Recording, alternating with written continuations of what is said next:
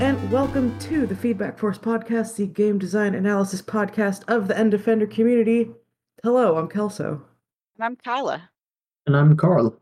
And I think we're all sleepy today, so... For a bunch of different reasons. Yeah, we all have completely separate reasons for being very sleepy, and you know what? That's just the kind of episode you're gonna get today, I guess. Kelso, why are you sleepy? Stayed up late watching movies. We watched the new Sopranos movie, the Many Saints of Newark. Surprisingly, very good. I thought it was gonna be terrible, so pleasantly surprised. Like how when you're hungry, everything tastes good. I feel like when you have really low expectations, movies are a lot better. Yeah. It probably also helped that we were definitely drinking last night. So your opinion may not be entirely I don't know. I feel like it's difficult to say whether or not I'm just going to be really into something or whether or not I'm going to be unnecessarily harsh. Just like the media mean streak. It's, but no, I think it's actually we enjoyed it. So okay. Yeah. As someone who has like literally zero interest in that franchise, I will take your word for it. So yeah, I am sleepy because the DLC for Outer Wilds came out recently, and so we went over to a friend's house to play it with them. It's the same people that we beat the full game with, and so we were playing it like we must have played like 7 or 8 hours yesterday. We played a long time. How much DLC is there in that DLC? It's practically a whole like sequel. There's a lot of content in cool. this DLC. It's very good so far. Yeah, so I wasn't even there that late. We didn't stay up that late, but then like my brain was churning over some of the puzzles, and I like woke up with at like 2 a.m. like, oh, I think I figured out how we're gonna get to that place we've been trying to get to. And then I couldn't sleep because my brain was just working through a bunch of puzzles. So that's great. How is the DLC? So far, it's great. I am really enjoying it a lot. It has a no spooks mode. So there's some stuff in it that's a bit spooky, and there's a mode where you can turn down how spooky it is. Interesting. Yeah, I know my roommate played it, and he recommended it, but said it was like you go to the same place a lot. Yeah, I mean it is literally within the world of Outer Wilds. Like it's a new location that you can visit, so all the content is at that location. But they do a lot with what they have. And I'm like I said, we're not done yet, so it remains to be seen if it sticks the landing. But it feels like more Outer Wilds. It actually feels like Outer Wilds with like a sprig of mist on it, right? Like a little zest of mist. It has a certain mist vibe that is kind of cool. Interesting. That I'm enjoying a lot. So I'll let you know more once we finish it. If I feel like it the end lives up to the middle. But like I said, I woke up at 2 a.m. like with the brain churning puzzles on it. So, and nice. Carl, why are you sleepy? Oh boy, we were game jamming. Yeah, and we're not anymore. Because I mean, we did like a basic thing, and then we decided none of us had any fun with it. Oh, well, I mean, that's not a bad reason to stop. So yeah, no point.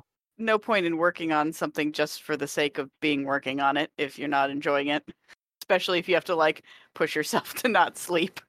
Yeah, and then I took a nap instead and ignored my alarms and woke up 10 minutes ago. For anyone wondering, we are recording this podcast slightly later than we usually do. Yeah, we were on. I mean, Kyla and I were ready to just like call it a day and go back to bed, both of us. So we would not have been disappointed if you just decided to get your good night's sleep. But here he is. Here But he is, I Kyle. am excited to talk about this game that we're going to talk about, Yeah, especially before we forget it for another week. yeah. So, so that's good. Anybody been playing anything else interesting? I finally started playing Psychonauts, Yay! and then I started playing Kena Bridge of Spirits instead. Is that a vote on how good Kina is or how bad Psychonauts is? Like, Psychonauts is good, but it very much feels like a sequel to Psychonauts. But Yeah, it hasn't been like 1 or 2 years, it's been like 20 years. it's great because the sequel has been such a long time coming, and it takes place 3 days, I think, after the first game, and like hours after the little VR game that they made a few years Yeah. back. Which is It's a bold choice to definitely include a VR game as canon. Yeah. yeah, yeah.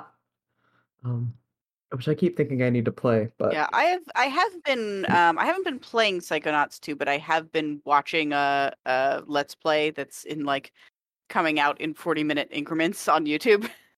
So that person is about like halfway through the game. And there's definitely some stuff in it that is very like childish humor that feels a lot more like from the time it came out. For sure. But I have been impressed at how much more seriously they're taking the metaphors in this one, because the last one it felt like they just designed a bunch of wacky levels and then retroactively like slapped some characters into the narrative to house those levels, whereas in this yeah, one it seems a lot more like they thought about who the character was and how they could portray what they were going through and how they were thinking like as a metaphor, and built the level around the character instead of vice versa, which is pretty cool. I respect that.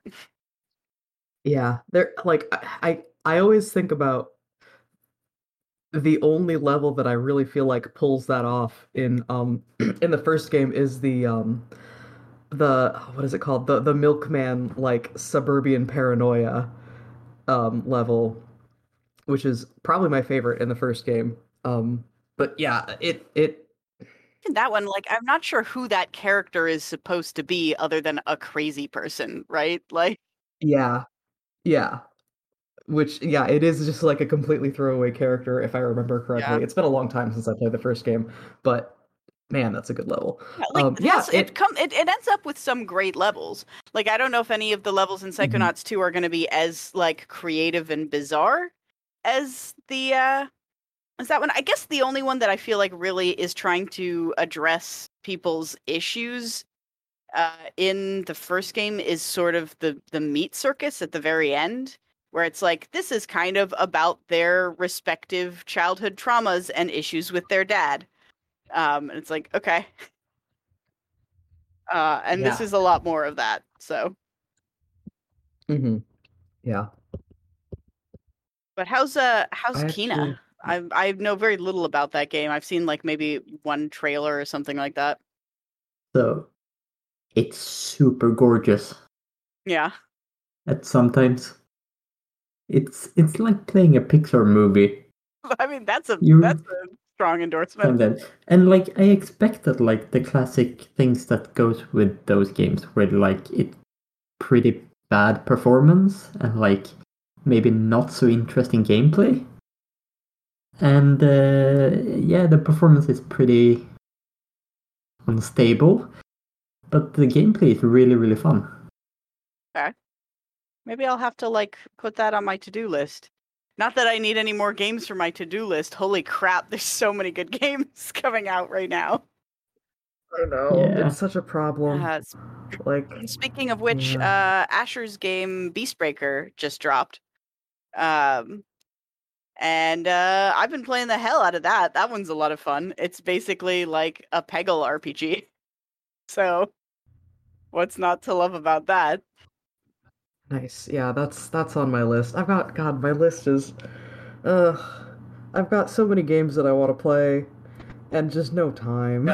Yeah, it's like so many things. Outer Wilds DLC, the next chapter of Deltarune has come out. I'm I not gonna hear play that until they release the entire game. So I'm probably never gonna play it. I mean, that's fair. I think like the first one was fun, or the first chapter was fun, but it I don't know, it lacks some of the well, I was gonna say it lacks some of the charm of the original, but when I think back to like my original reaction to the first one, I didn't really get very into the game until its like really fantastic endings. So maybe this, it's also possible that because of the long form storytelling, this one just kind of hasn't hit its stride yet. So who knows? Yeah, I mean, I played the first chapter when it came out and I haven't played the second one yet and I'm not sure if I'm going to or if I'm gonna wait. But I remember the first chapter. It felt like the vibe was different Yeah. than Undertale. Which, that might just be like my memories are clouded from all of the years that have passed. Well, like 4 years at this point? I Yeah, don't know. also like it's Undertale was kind of a lightning in a bottle thing. It's real hard to do that twice. Um Yeah. so like I was expecting that Deltarune is never going to quite live up to Undertale anyway. So unless they pull off something like super intense for the that it for how it wraps up, I think it's just going to be, a charming but not as good Undertale. Like honestly, at this point, I feel like uh, Toby Fox doesn't need to live up to Undertale because Toby Fox basically is directly responsible for the Western release, like official localization of Moon Remix RPG, and that's a big enough footprint Damn it. Not apart from making games. Like, I don't know. I think about that a lot, and it's pretty is nuts. Yeah. that game good? It's supposed to be good. It's I don't know if you played like Tulip or I've seen Tulip. it's from the same like group of developers and there's like several other guys who've made other games that are like I'm totally blanking on right now. But now I feel like an idiot because I can't remember like these other people who are involved in their other games, but Tulip is the one that I know for sure. Um I want to say one of the guys who worked on Chibi Robo was also involved, but that might be a different thing. But eh, yeah, it's just part of this like weird cabal of uh like Japanese devs who make kind of weird, interesting stuff. And I mean, I haven't played it, from what I've seen of it, it looks like it would be really up my alley. But again, too many freaking games to Yep. play for me right now. So that's not a high priority. And you guys, But I do want to get that at you some have point. a game coming out that both of you backed on Kickstarter coming up, right? That's the sweary game. Oh, that The one. Good Okay. Life. I was gonna say, like, I haven't heard of this game at all, but you guys probably told me about that and I just forgot. Yeah, so that one's coming out. The Long Dark Chapter 4 is coming out. Big House Flipper DLC coming out. The sequel to Judgment came out like a couple weeks ago. New No, like a week and a new half. Alan Wake coming out. The Alan Wake remaster, yeah. There's a Oh, new it's just Life is Strange I've been meaning to play. Yeah. We're into Yeah. fall. We're into the holiday Yeah, season. there's just been a pocket of excellent games. Yep. What are you gonna do? Spend a lot of time gaming, I guess. Yeah, definitely. Yes. Also, Valheim update dropped. no big deal. The Hearth and Home update. Man, I still haven't played Valheim, and it's like it looks fun, but I don't know how much time I would put into Yeah, it as like a solo player. it's as I think I probably said last time it came up, it's kind of a happy medium between Minecraft and Terraria in a lot of ways. Like it has a lot of the Mhm. fun 3D building aspects of Minecraft, but it has this sort of combat progression style stuff of Terraria. And you're Yeah. Vikings, so you can build a longboat and sail around the world and fall off the edge if you're not careful. Oh God, you could fall off the edge. I mean, the world is a flat disc. So apparently, I have not done this myself, but apparently you can boat to the edge and fall off it. That's one of the only ways to like permanently lose all your stuff. Oh, that's amazing. I'm amazed that they made the decision to let you fall off the edge of the earth. That's really something. Yeah. Man. Yep. But so we have a server going, and it's been a little empty lately because people have been playing all these other games. But so many things. I know. At least that one's free, so yeah. Although I think Deltarune, I assume, is probably also free. The first one was. So Yeah, I think the next chapter, whenever that comes out, is gonna start being paid. If I'm remembering correctly. yeah. Well, I mean, he deserves to make money off games that he makes and sells. Like that's fine. Yeah. Can't Yeah, live off Undertale absolutely. royalties forever. Probably could, but shouldn't You have probably to. could. Yeah, you probably could. Yeah. All right. Shall we talk about the game that we played for the podcast this week? Yeah, we can talk about that. That seems like a good thing to talk about.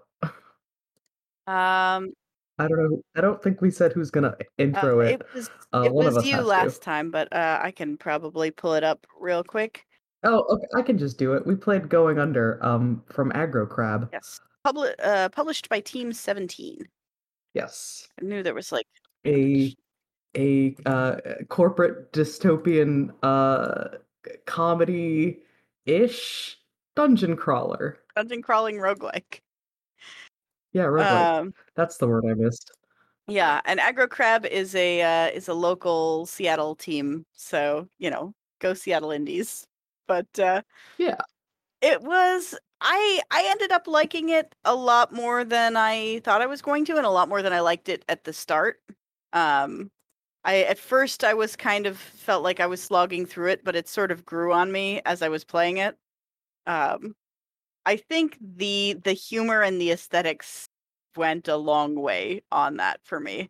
Like I don't know if I would have finished it if it weren't just like so cute and weird. Yeah. Yeah, it was definitely like more hardcore than I was expecting it to be. There is an assist mode, which I did not end up having to turn on, but it occurred to me a couple times that like, should I just turn on assist mode and like not do this thing again? But yeah, it's tempting. But I looked at the options, and it's like, I guess if you turn everything on, you would be semi-invincible, but on its own, apart from getting like however many extra hearts you can get, it seems like a lot of the stuff is like almost too specific to be of any help on its own. But I interesting. What are some of the options? So it was extra hearts. I think one of them was increased weapon durability was one. I think there was one that there was like an invulnerability period. I don't remember if it was like after taking damage or if it gave you invulnerability on like dodge rolling. It was some like invulnerability period that they give you more of, and I think there were others, but those are the ones I remember seeing off the top of my head. Actually, yeah, now that I'm thinking about it, the weapon durability probably would have been super helpful. Yeah, if you find something really good, you can just keep using it. Yeah. I was very precious about Any good weapon I found For, got saved until the boss for room. once, I wasn't. Like, in every other game I am. In this one, the weapons break so frequently, and there are so many of them all over the place that for the most part, I just did whatever I had was best in my inventory at the time and ran with it. Um, Not always, like not if I was getting close to the boss and I was like I had a weapon that had a ranged attack, I was like I might save like the ranged stuff for the bosses cuz almost all of them are pretty vulnerable to range. Yeah, I found myself really favoring a few different weapon types and completely eschewing all of the other, like basically anything that you could swing in an arc. Yeah.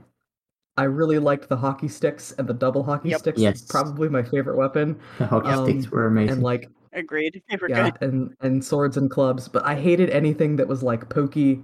I felt like I never really got the hang of a lot of the ranged weapons, depending on like what the projectiles were Mm. like.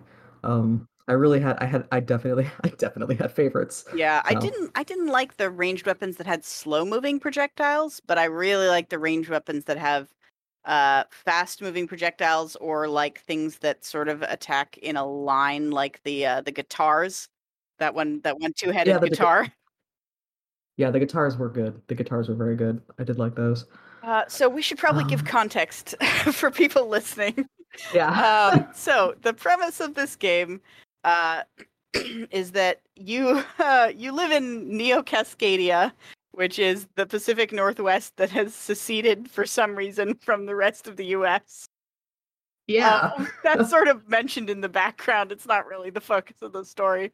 Um, Yeah. and you are an unpaid intern who broadly works for a giant corporation called Cubicle for their sort of temp program.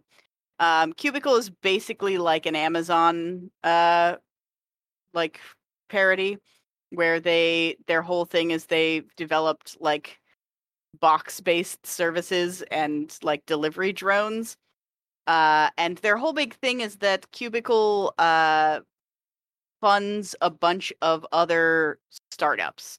Like they are a startup funding platform. And so what as an unpaid intern what they do is they find you a placement with one of the many startups that they own. And in your case, the startup is Fizzle, which is a um, sparkling water meal replacement product. Yeah, to me it read like carbonated Soylent, Yeah. which I mean, I've never had Soylent, but that sounds like the vilest shit I can Yeah, conceive of exactly. in my tiny brain. And, Uh you can there's a route you can go down where you actually get cans of Fizzle, and the flavors that are involved are magical. There's like yeah. melatonin molasses and habanero wasabi, um, hot dog water, um, Ugh. shark fin palm. Um, there's some real good extreme sour potato. Oh God, yeah. It's one of the characters that you meet that you work with at Fizzle is Fern, who is the flavor developer. And bless his heart, Fern is a lovely boy, He's an but artist. something's something's something's going on with that Yep. man. He's got some issues. Yeah. He's in it for the flavors. Uh He's in it for the flavors. yeah. That's what's up. Yeah. Yeah. So you meet all of the sort of members of Fizzle. There's Fern, the flavor guru, who's like in it for the flavors, who was one of the co-founders of Fizzle. Um there's the utterly irresponsible CEO. Is his name Ryan? I think it's Ray. Ray. I Yeah, think it's Ray. Ray. I Ray. think the Ray. Yeah. I knew it was something with an R. So yeah, Ray, you're like entirely irresponsible CEO who has clearly like read some books on startup management and has no conception of like how leadership works basically, and also Yeah. spends like all the money on incredibly frivolous things like ice sculptures for company Ice parties. sculptures. Yeah. Yeah. There's Kara, the very caustic and antisocial programmer who the deck is always stacked against her because of I mean, I guess she's the only programmer, Yeah. so everything basically falls on her, and all of the things that she has to do are Yeah, stupid. she The the app. app and the website are her like two sort of domains. Mhm. Don't ask what the app for Fizzle does, other than track which flavors of Fizzle people are drinking. But yeah, she's also very anti-technology. She's all like, don't buy new smartphones because they're full of spyware and everyone's spying on you, and like don't trust AIs, and which is remarkably true to a lot of technology people that I know. So Yep. I live with an IT guy. Um, I live it every yeah, day. tech people are often some of the most anti-technology people. Yeah. There's Tappy, who's Kara also has an adorable little wiener dog that is Eclair. Eclair, who is very, very cute. Yeah, there's Tappy, who is the accountant, who's like, her whole thing is like she's constantly trying to remain cheerful in the face of like incredible odds. Because clearly, like, her whole thing is, she tells the product manager about the fact that they're not in budget and what they need to do to stay in budget, and he tells Ray, and then nothing happens. And everything it gets ignored and the money gets spent on ice Yeah, sculptures. Yep. so she's And kind then of high strung. yeah, she's very high strung. There is Swamp. I love Swamp, who I don't know what Swamp's function is. He's the barista. But I He's like the him. barista at the company has its own built-in Fizzle bar, like bar cafe. Oh right. And he Yeah, runs the that's what bar that was. cafe there. Swamp Yeah. with an O. Swamp with an O. He is perpetually super chilled out. Yep. And also may or may not be the main character's father. Spoilers? I don't Wait, really? Did I miss that bit You have to text? max out his mentorship level to find Oh, this okay. I out. didn't do that then. If you so each of these characters can be your mentor, which just means you take side quests from them, basically.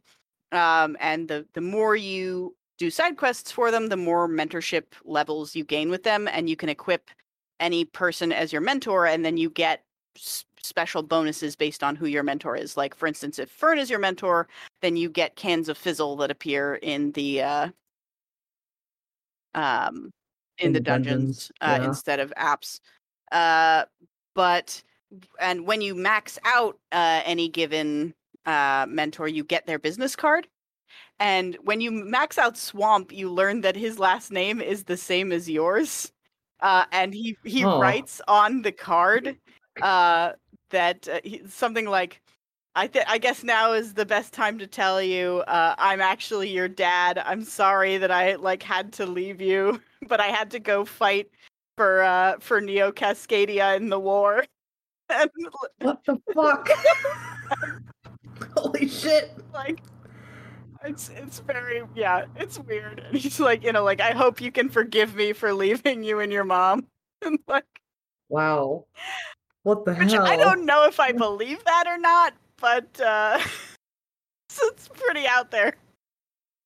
It's such a bizarre thing. Yeah, actually, I don't, because there's what, 4 levels for every three levels, but there's for the first one it's one side quest, for the second level it's 2 side quests, and for the third level it's 3 side quests. So it's yeah, I don't think I actually maxed. I think I got a bunch of them to level 2 and I didn't max any out because a lot of the quests that you had to do were kind of annoyingly tedious, and I just didn't want to deal with it despite the potential benefits of maxing them out. Yeah, I got a lot of the ones that you can just sort of get by doing a lot of runs. where it's like kill Yeah. this many enemies like with fire or whatever. Where it's like, well, eventually, if I do enough runs, I'm just gonna get that.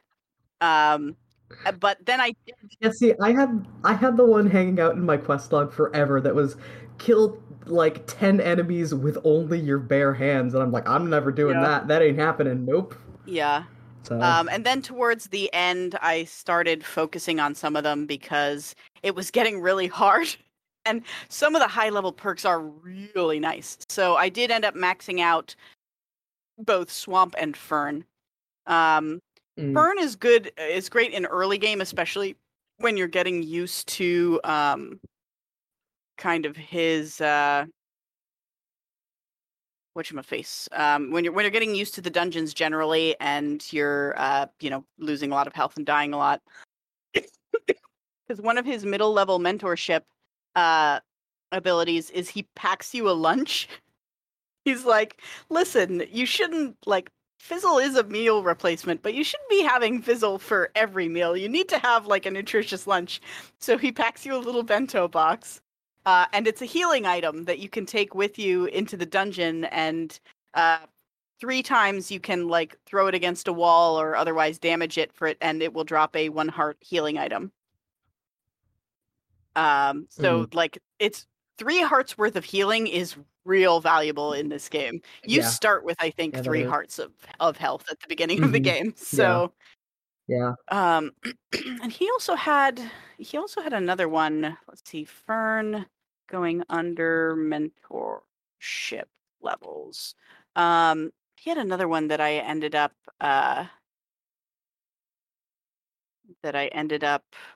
using a lot. What was it?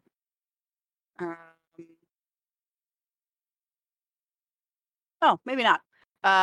Yeah, all of his other stuff is related to cans of Fizzle in the dungeon. And I actually really liked the cans of Fizzle because they're all just area effects that have usually some status quality. So like the extreme sour potato is a like shockwave attack in a radius around you. There's one that like is a 1 heart heal plus a blast wave. There's one that freezes everyone. That's Cool Ranch. Cool Ranch Fizzle freezes everyone, and you can pick up the frozen enemies and use them as weapons while they're frozen. Oh, nice. So that's I think one of his quests, or one of someone's quests is kill an enemy with a frozen enemy. That makes sense. I think, let's see, I leveled up Tappy because you get the first perk or her first mentorship level just gets you more money from everything you kill, which is very helpful. And then her second perk, I think, is it's Cubicle Primo, Amazon Yeah. Prime. Like, it gives you basically a second shop that you can order from. Yeah, there's a Just to get shop. more helpful There's items. each level, because this is a roguelike, each level has procedurally generated rooms. There's 3 levels per dungeon for most dungeons. And each one has a few rooms, including a shop where you can buy things along your run that are not permanent, but they're just a thing that that helps you out for that particular run. And a lot of Yeah, times it's like it's health and usually stuff. yeah, there's usually like a couple of healing items, One skill. a skill and like Yeah. weapons or like a Yeah. weapon. It's Yeah, just so a variety of having things. enough And money then to like buy some extra health can be really, really useful. yeah. And then Kara's Kara's mentorship is all like app stuff. Yeah. I think you lets you like have an extra app that gives you an app store in the dungeon also where you can just buy apps and they're all like $5 or whatever their unit of currency is, which Yeah. is not a lot. And the apps uh tend to be pretty useful. Not always, but a lot of them are pretty Yeah. useful or very I useful. didn't, because I was running Fern for so long, I didn't really get into apps towards the end, but when I did, I was like, oh, some of these are actually really good. Yeah. Um So yeah. I mostly towards the end I mostly ended up running Swamp. I think Swamp might be the best mentor. Swamp has some amazing abilities. So his first level ability is shoplifting, where you can talk to him in the shop and he will randomly give you one of the shop items for free. You don't get to pick which one, but like a lot of times, like all the stuff in the shop is usually good. So, and you can also go and like buy some of like a few of the other ones if you really want to like narrow down the odds of him getting you one of the more expensive things. Mm-hmm. So yeah, shoplifting is an amazing skill, morally dubious but very useful. Second level is swamp cubes. So these are like the boxes that Cubicle drops in the dungeons, which normally contain like good, money and good like weapons and sometimes skills, depending on it. Swamps cubes don't get dropped by drones; they just appear randomly in rooms, and they always have like a pretty good weapon that is almost completely destroyed. That's like 2 hits away from breaking. Which is really good when it's a ranged weapon, because then you can still use all the ammo before it breaks, and then throw out the weapon. Yeah. The third level. Oh no, you're right. They do have 4 levels each. I was thinking they only had 3. I guess they have 4 levels each. Third level is homies. In case it's not obvious, Swamp is kind of like a stoner character. he's sort of a weird chill guy. So homies is you get 1 to 3 random ally monsters per floor of the dungeon that just join your party, which is great. And It's pretty great. Yeah. And then the final level is Swamp's chill out zone, which is on the middle floor of each dungeon. A special room will appear where you can go into like Swamp's little room and hang out with him and like eat snacks. And that fully heals you and gives you some kind of bonus perk, like enemies take longer to notice you when you enter a room, or your homies have more health, things like that. Damn. I wish I hadn't slept on Swamp. Yeah, Swamp, real good. That kicks ass. Wow. And from what I remember, his side quests weren't even like the hardest ones to fulfill. Like a lot of them were really weird, and like not something that you would end up doing normally over the course of things. But they weren't, if you like took the time to do it, they weren't that hard. But yeah, Swamp, real good mentor. Nice. So the dungeons. As you arrive from marketing internship, but rather than doing any marketing, your the project manager Marv, who's the one character in the company who can't be your mentor, because he's a jerk, tells you to go down into the basement and fight the monsters that keep coming up. Because it turns out that whenever a Cubicle startup goes under, it sinks down underground and becomes everybody working there becomes monsters, and it becomes like a horrible dungeon. So you get to journey through 3 startup themed little roguelike dungeons. The first one is a like job board app called Joblin, where the premise of the job of the app is that with most job apps, like there are a bunch of jobs that stay undone because they're like dirty work that nobody really wants to do, and they're not really paid that well for the kind of like tediousness or annoyingness of the job. So Joblin solves that problem by not letting you see any of the details of the job until you've accepted it. That way the jobs are distributed evenly. And also a lot of the theming around Joblin reminded me a lot of like Fiverr fucking like hustle culture. which is gig economy Yeah. shit, which There's is one bad. enemy in there that's like specifically like a rideshare driver. It's Yeah. so that's that one's like parodies of the gig economy. The second one is dating app parodies. It's called Winky Dink, where the idea is that it's a dating app where you're only allowed to communicate via emoji, which is Mhm. kind of an amazing concept. That one's full of. So the first one's obviously full of little goblins. The second one is full of demons. And then the third one is Yeah. a cryptocurrency app called Stixcoin, which is full of skeletons. I don't know that Yeah. there's I anything special about, like, there's rumors that if you collect enough Stixcoin it can raise you from the dead, but pretty much it's just straight up cryptocurrency. Like, they don't even bother to put anything else on it. with a like literal mining theme. Yeah. Like the skeletons are actual like skeleton miners with pickaxes and little hard hats with lights Yeah. on them.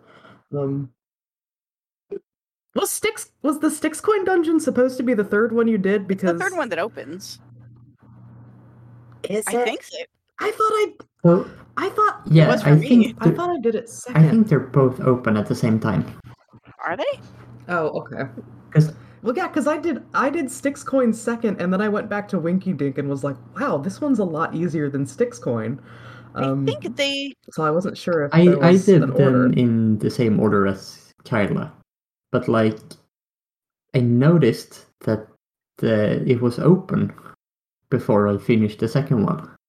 Yeah, I think it's like you have to do a certain number of runs in some of the previous dungeons in order to open the next ones, and it might be that like you can open both of them just by doing enough Joblin runs. Oh, that might So have been it. Because I did several runs of Joblin because at the very beginning I was pretty gung ho about doing like the side quest stuff. So I did a bunch of runs in Joblin before I moved on. So you that's probably probably why ended up with then. both of them open. Yeah. Yeah, so I think Winky Dinks is technically the second one. Um, Yeah, that makes sense. but the man, the Styx Coin one feels like the most bitter of the parodies. To me, like there's some really like pointed and very harsh like parody stuff in that, which you know, I get. I feel that.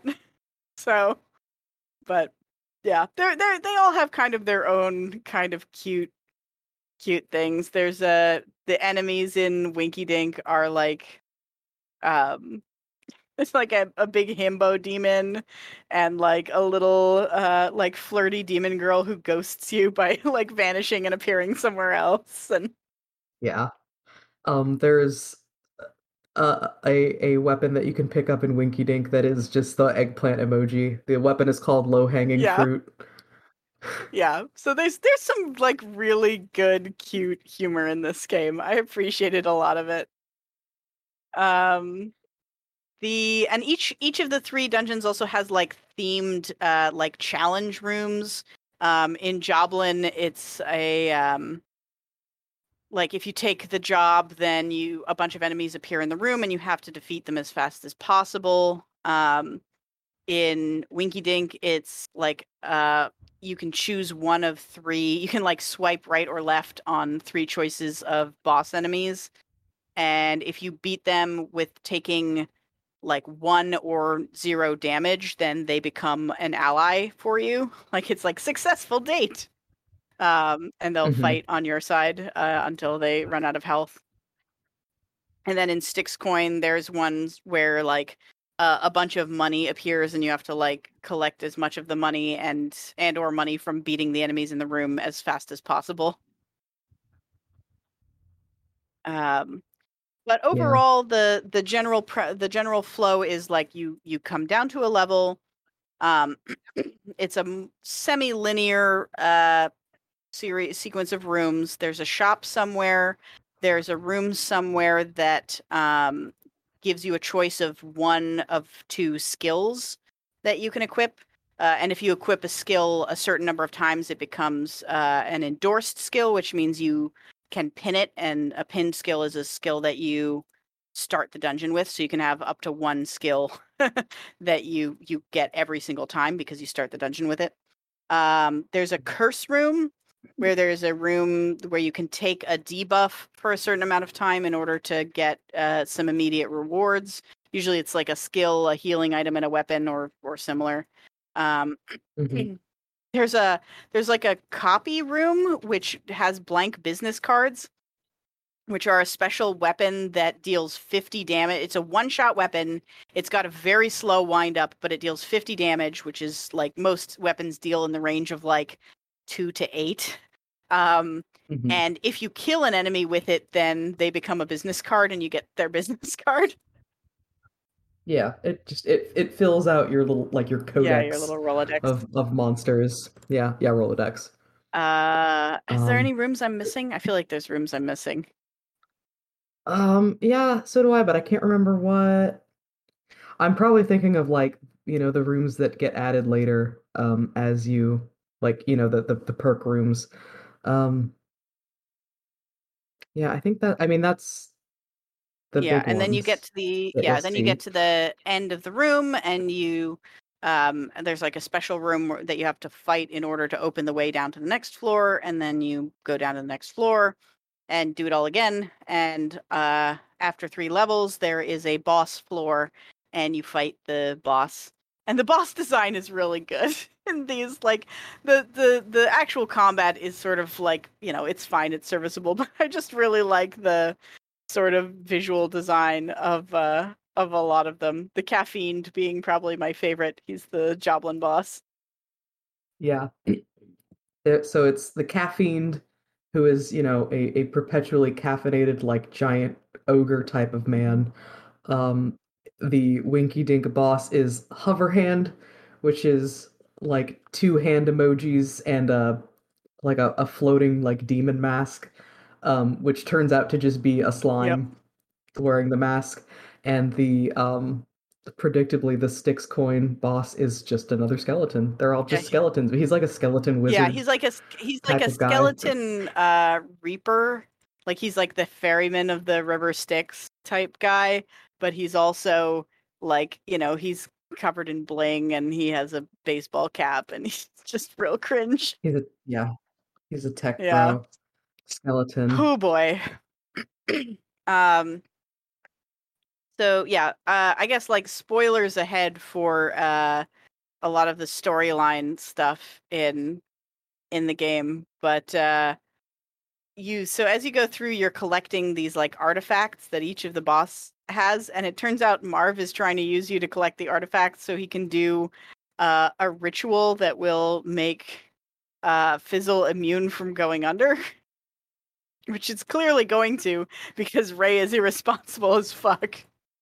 Yeah. So rather than like getting Ray under control, he's like, I'll do black magic. So you get all the things, then you go into the co-working space, which is like a special dungeon with a bunch of floors. And you fight Marv, and Marv is defeated, and then Fizzle goes under and turns into And a and Marv, by the way, is like super ripped and duels you with yeah. katanas. You get a katana and he gets a katana. Is he super ripped in the katana fight, or is that when you fight him later I that he's don't super ripped? I think remember. he's super ripped in the katana fight. But yeah, it was an Yeah, interesting he's a very I interaction. studied the way of the blade. Yeah, yeah. Um, and He's tough too because he's wouldn't real you fast. guess? Super fast, yeah. And wouldn't you believe when Marv, because Marv is middle management, as it always seems to happen, when the rest of the company gets fucked, Marv somehow gets Yeah. promoted. He goes And up to Cubicle while the rest of you turn mhm. into a fish themed dungeon. Not the main character. I assume because she's not paid, so she's technically not a part of the company. Um, Yeah, that makes sense. but everybody else gets turned into fish monsters. And so the only way that you can unturn everybody from fish monsters is if Fizzle gets funded again. which to do that, you have to go up and appeal to the board of directors.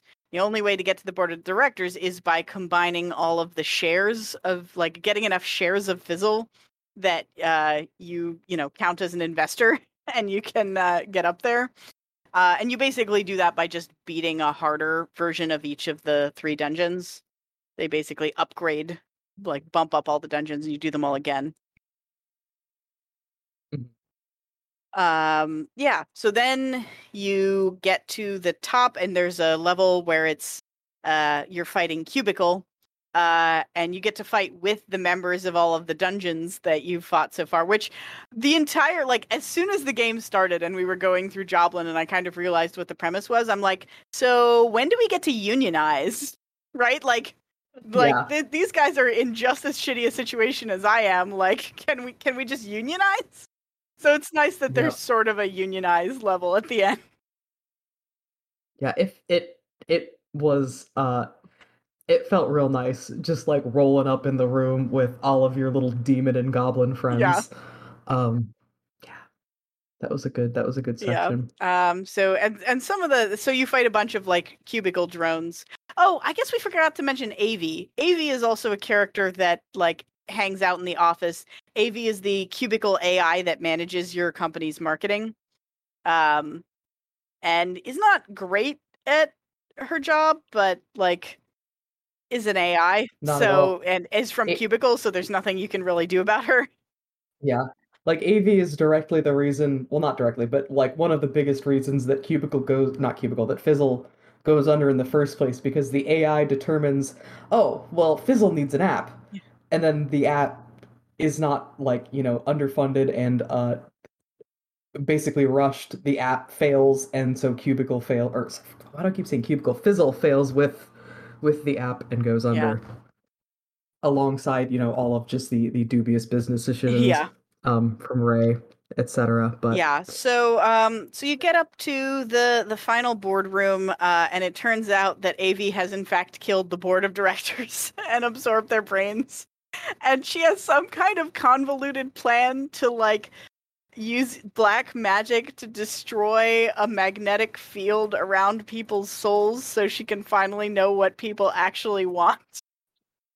The magnetic field, by the way, is the privacy settings that are innate to every human soul. Yep. That protects them from tampering somehow. Which, this comes so kind of like out of the blue, and it's so over the top. I kind of respect it for how hard it commits to such a silly premise. Yeah. And then there's an awesome final boss fight on the roof where you fight against Avi. And then you defeat Avi, and because that means that Cubicle basically is destroyed, I guess your friends stay fish people forever. The end. Yeah, they don't like you. There's a big scene at the end where it's like, well, we're all unemployed now, but I guess we can stick together and make a better world. And then there's just a slow zoom out while you're having a dance party, and just everything is on fire. Yeah. It feels appropriate. Yeah, it's not like a really like heartwarming ending. It's a little bit like pretty cynical, but the game is pretty cynical, so it's kind of par for the course. Yeah, it's appropriately bleak, I would say. There's also a side thing you can do, which I didn't really do much of, where on one of the runs you encounter like a shadow version of yourself.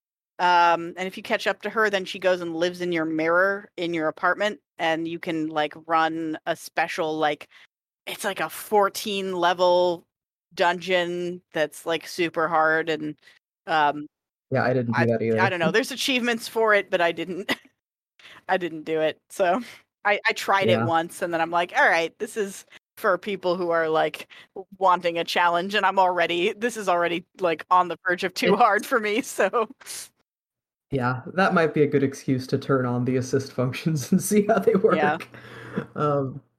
That I think was part, like, that was I think that was part of the working from home update. I think so.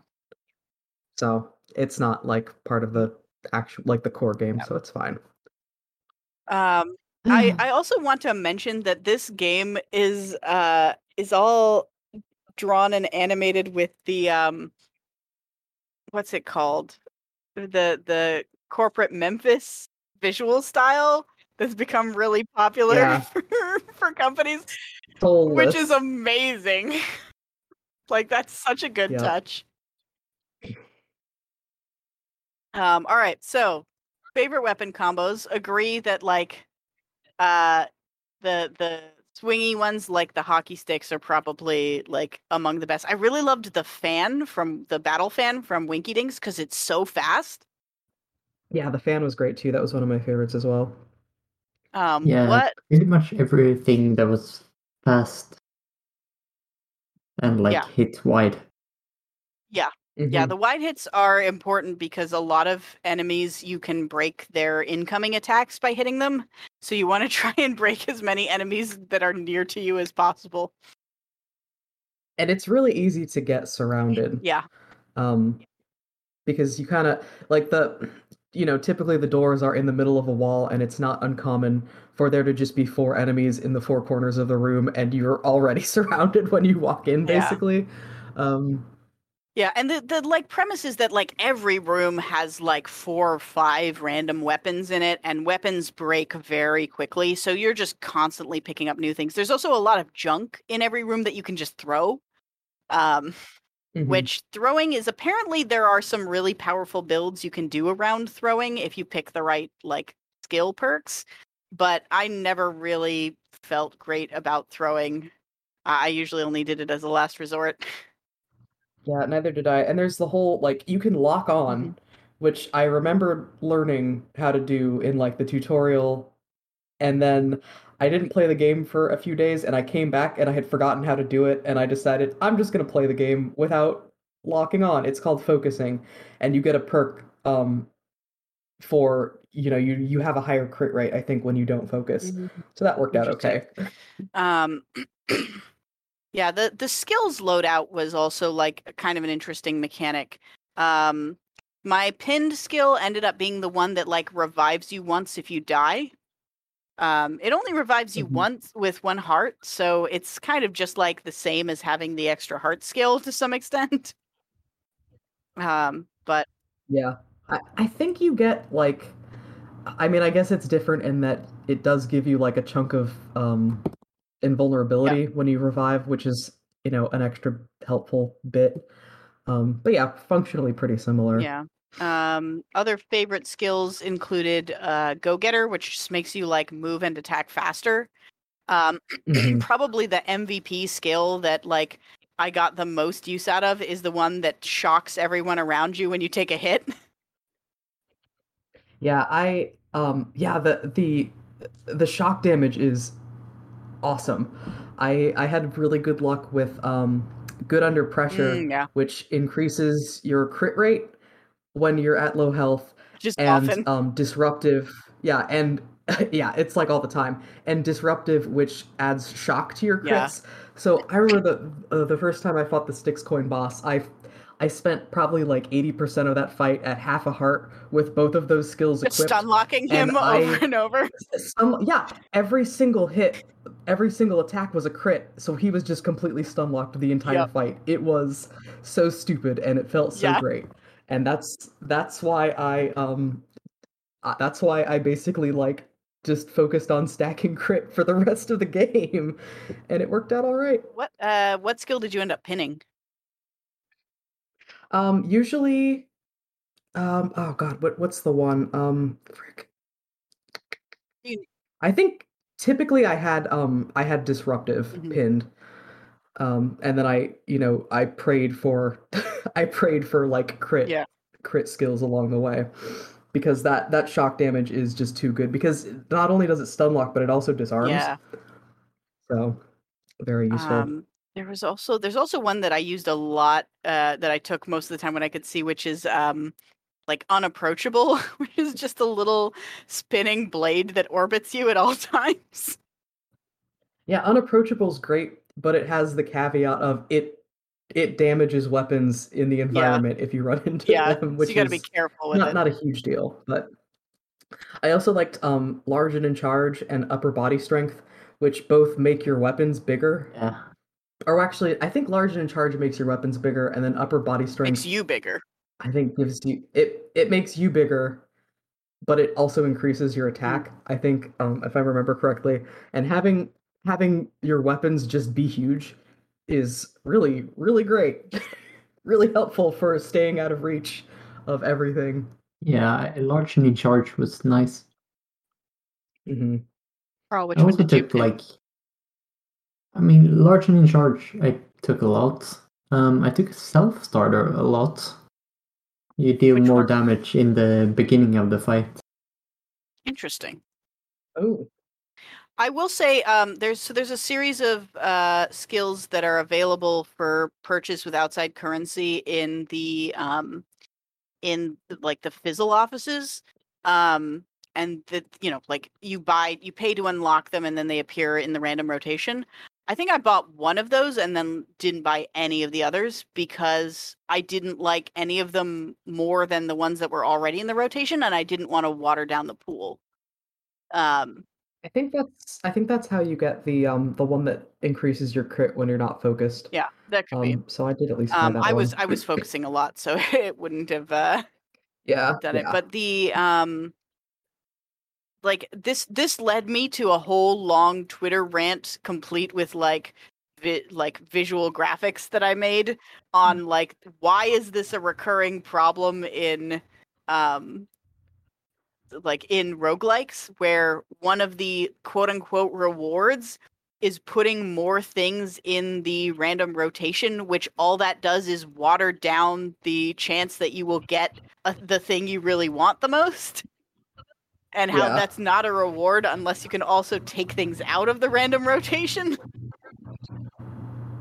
That's So I true. went on a very long In Twitter rant about that. Folks can find that on my Twitter if you want. But it's pretty I guess it's universal, I think, in roguelikes, as far as I can tell. Yeah, I guess in this one it has the benefit of like it didn't seem like it was that hard to get a skill endorsed that you could just pin it. All it would take is like because it gives you do get like a ton of drops that you can pick from in any given dungeon. And all it takes, I guess, is just kind of grinding until you have whatever skill you want pinned. Yeah, But but yeah, that's I still get like, it. if I'm trying to do a It's an build, extra if I'm trying to step. do a build, right? Like I need to get like 3 or 4 specific skills.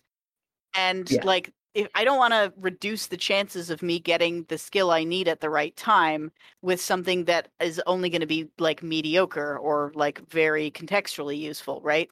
So, Yeah. uh, Oh, another skill that I remembered is good. I don't remember what it's called, but it's the one that makes you immune to element damage. So you can just attach that and just set everything on fire in the dungeon, which is really great. that does sound fun. It's also really useful in Winky Dink because Winky Dink has those environmental Yeah. traps. Um, yeah, Yeah, Winky Dink that's the other one. has these panels on the floor that will spout either fire or ice. But they also have a weapon that's like a fire extinguisher and a fire starter, that where you can just Yeah, blow ice or fire at people like continuously, which is amazing.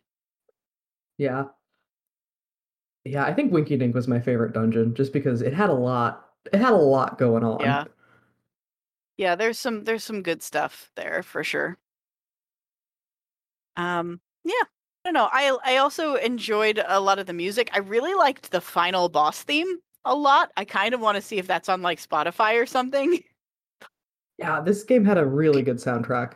This is like a soundtrack that I would just listen to probably on my own, which Um, is I don't listen to a lot of game music, but there it is. yeah, and I like really liked, the like chill being at Fizzle music too. So Mhm. there's some good themes.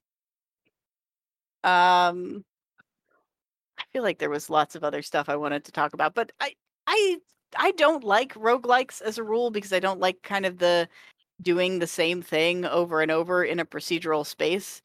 But I think for me at least the difficulty was kind of well tuned in this game, where I felt it always felt a little bit too hard, but I would get better and better. And as I like unlocked like the right mentor perks and stuff, I would get just a little bit better and manage to get through and beat it. And so like the the feeling of constantly being on the verge of progression like actually drove me to finish it. Mhm. Yeah. But you gotta fighty dungeon crawly roguelike mechanic stuff to really get into this, I think. Hmm. But yeah, and also, the characters and the dialogue and kind of the quippiness of a lot of the stuff goes a long way for it, in my opinion, as well. Yeah, it's the overall character of the game is it like it's cynical without feeling like too bleak, I guess, Yeah. if that like it's cynical in a fair way because yes, a lot of the like startup culture is really really It's fucked.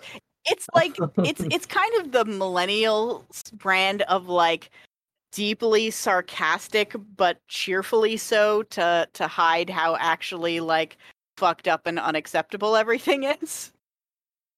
Yeah. Which is a sad state, but is, I feel like, a pretty constant one for a lot of people in our generation. Hmm. I still hate the quippy dialogue thing. Including in this one.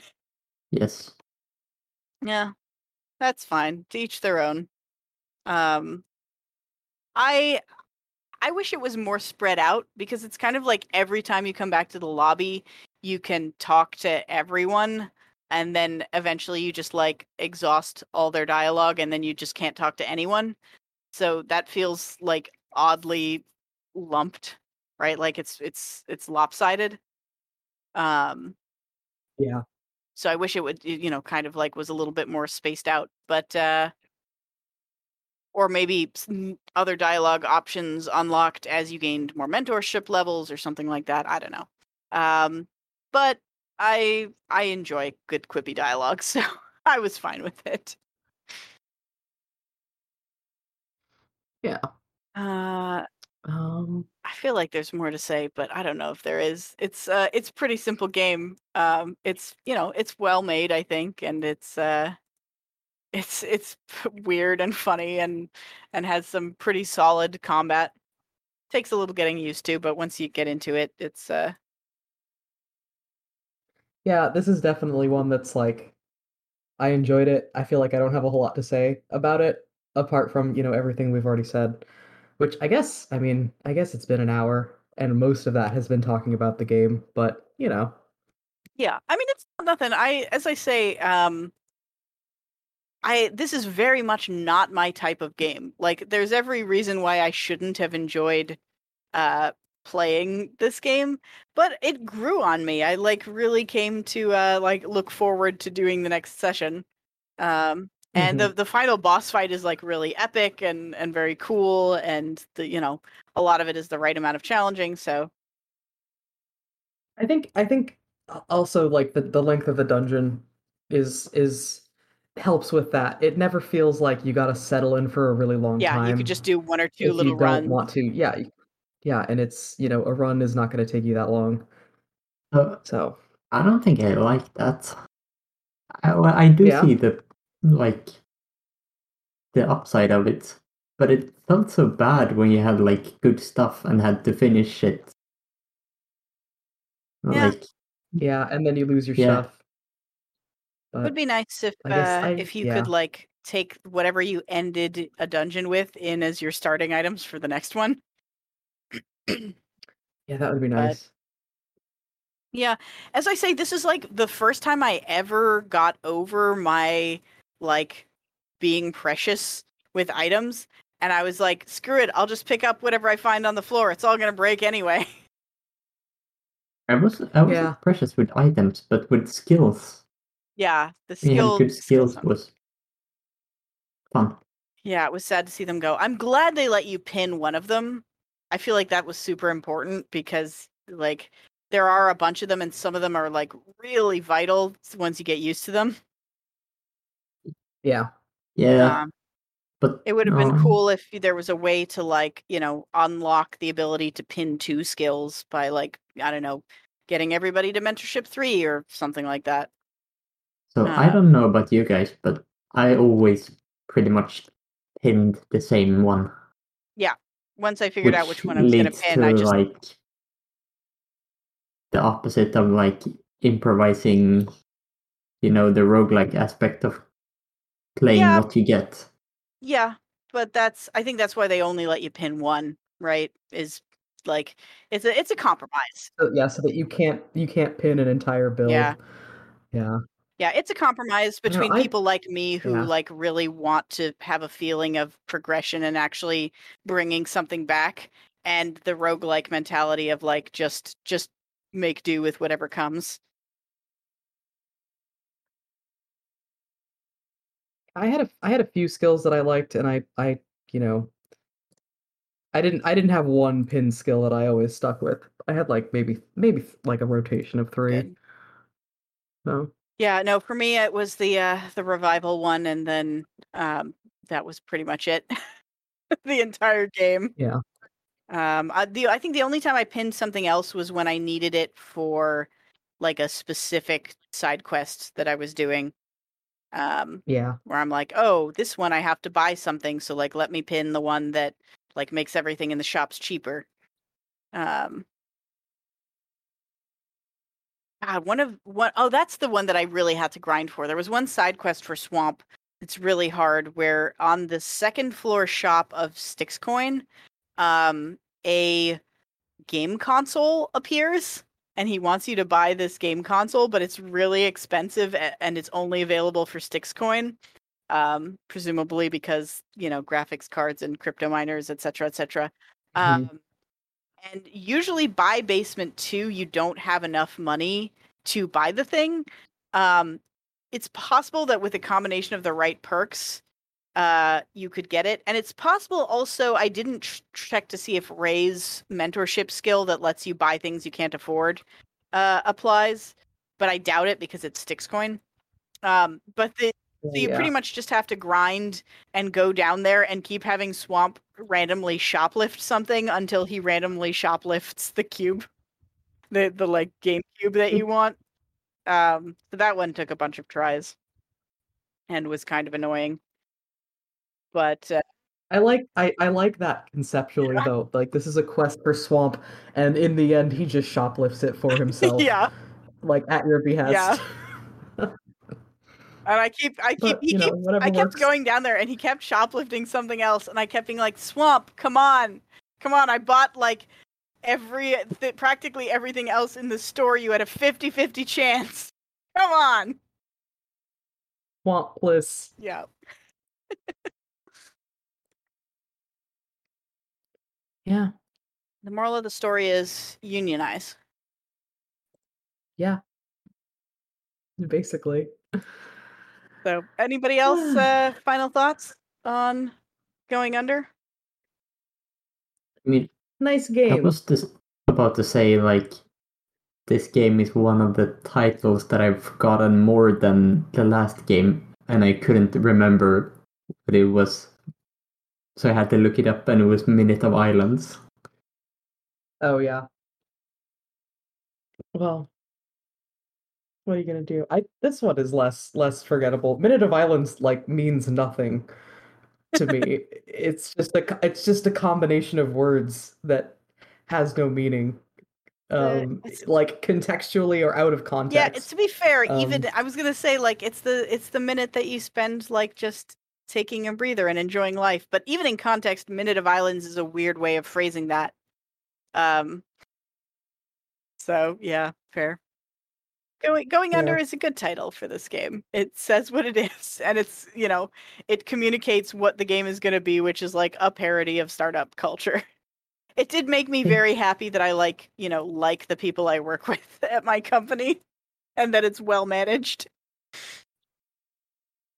Yeah. I think the problem I had with the title is it's just two common words.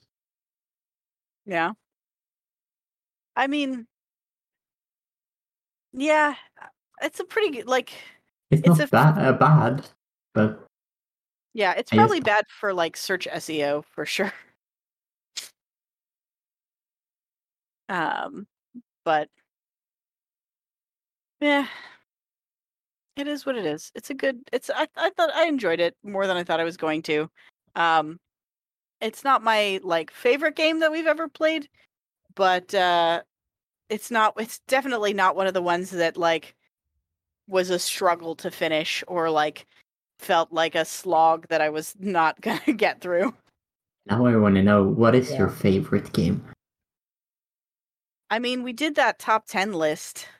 Yeah, true. And back when, so I'm guessing it probably, whatever I said there probably still stands. I mean, you know, Outer Wilds is up there, Obra Dinn is up there, Gris is up there. Wintermoor doesn't count because I made that game. The soundtrack to Going Under is on Spotify, so It's, so I gotta there's look up that. Program Your Brain. Yeah, It's such a good track. yeah. Bittersweet Victory music is on the Nice. I mean, obviously it is, but that's the last track on the album. Nice. Feedback Force Awards. What did I say my favorite game was when we did this? I said Undertale was my favorite game. I think I stand by that. Out with Outer Wilds in second. I also have Rus pretty high on there. You know, Sayonara Wild Hearts, Wander Song, Tacoma, Beginner's Guide, all of those are pretty high up there. But yeah, like Undertale, Outer Wilds, and I probably if I were redoing it today, I might move Return of the Obra Dinn up to third place. That one is real solid. But yeah, I don't know. What's your favorite, Carl? I don't know. Stop asking questions.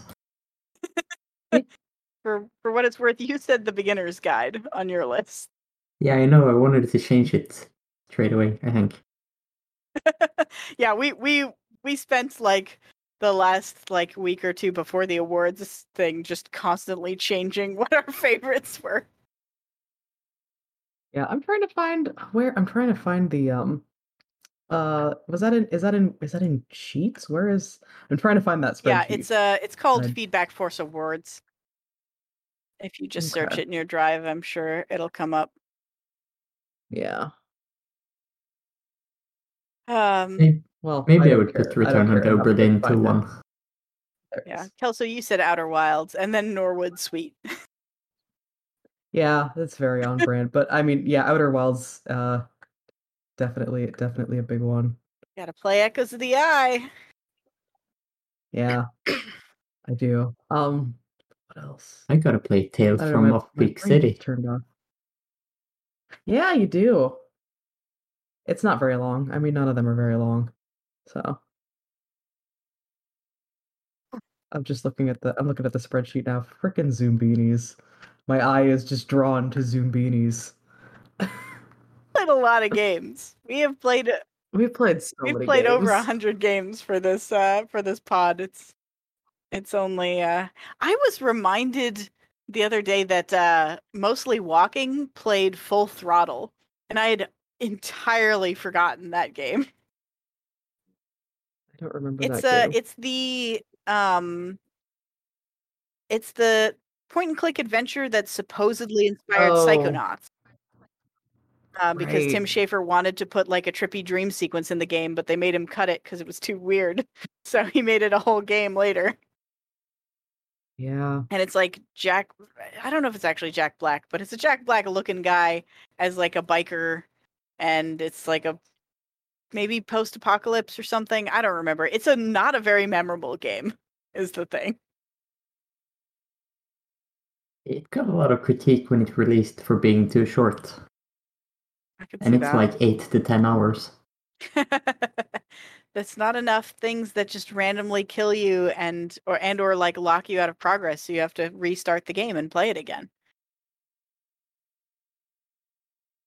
Mostly Walking right now, by the way, has been playing Quern, if anyone's been watching that, which is like a modern Myst-like. That's been kind of interesting so far. What's really funny is that they had to turn off shadows in order to get the frame rate to be decent, but it turns out that shadows are actually important for some of the puzzles. Why would you have the option to turn off shadows if you need them for the puzzles? I think they just... I mean, I don't know, that just seems like a weird... Yeah, so basically what happens is when they get to a puzzle where shadows are necessary, they have to like turn on shadows, like record whatever they need to for the puzzle, and then like restart the game, like save and reset. It seems really goofy that critical shadows are affected by that, but I don't know. That's just Yeah, I think it's an interesting not. thing. It definitely reads not like it reads like an oversight, like they didn't test it well with shadows off and didn't realize that was going to break some things. Because it's less like, oh, this shadow is specifically the solution, and more like, oh, this lighting change means that the thing that's supposed to glow on the wall isn't glowing properly, so you can't really see it. Ah, that makes sense. But yeah.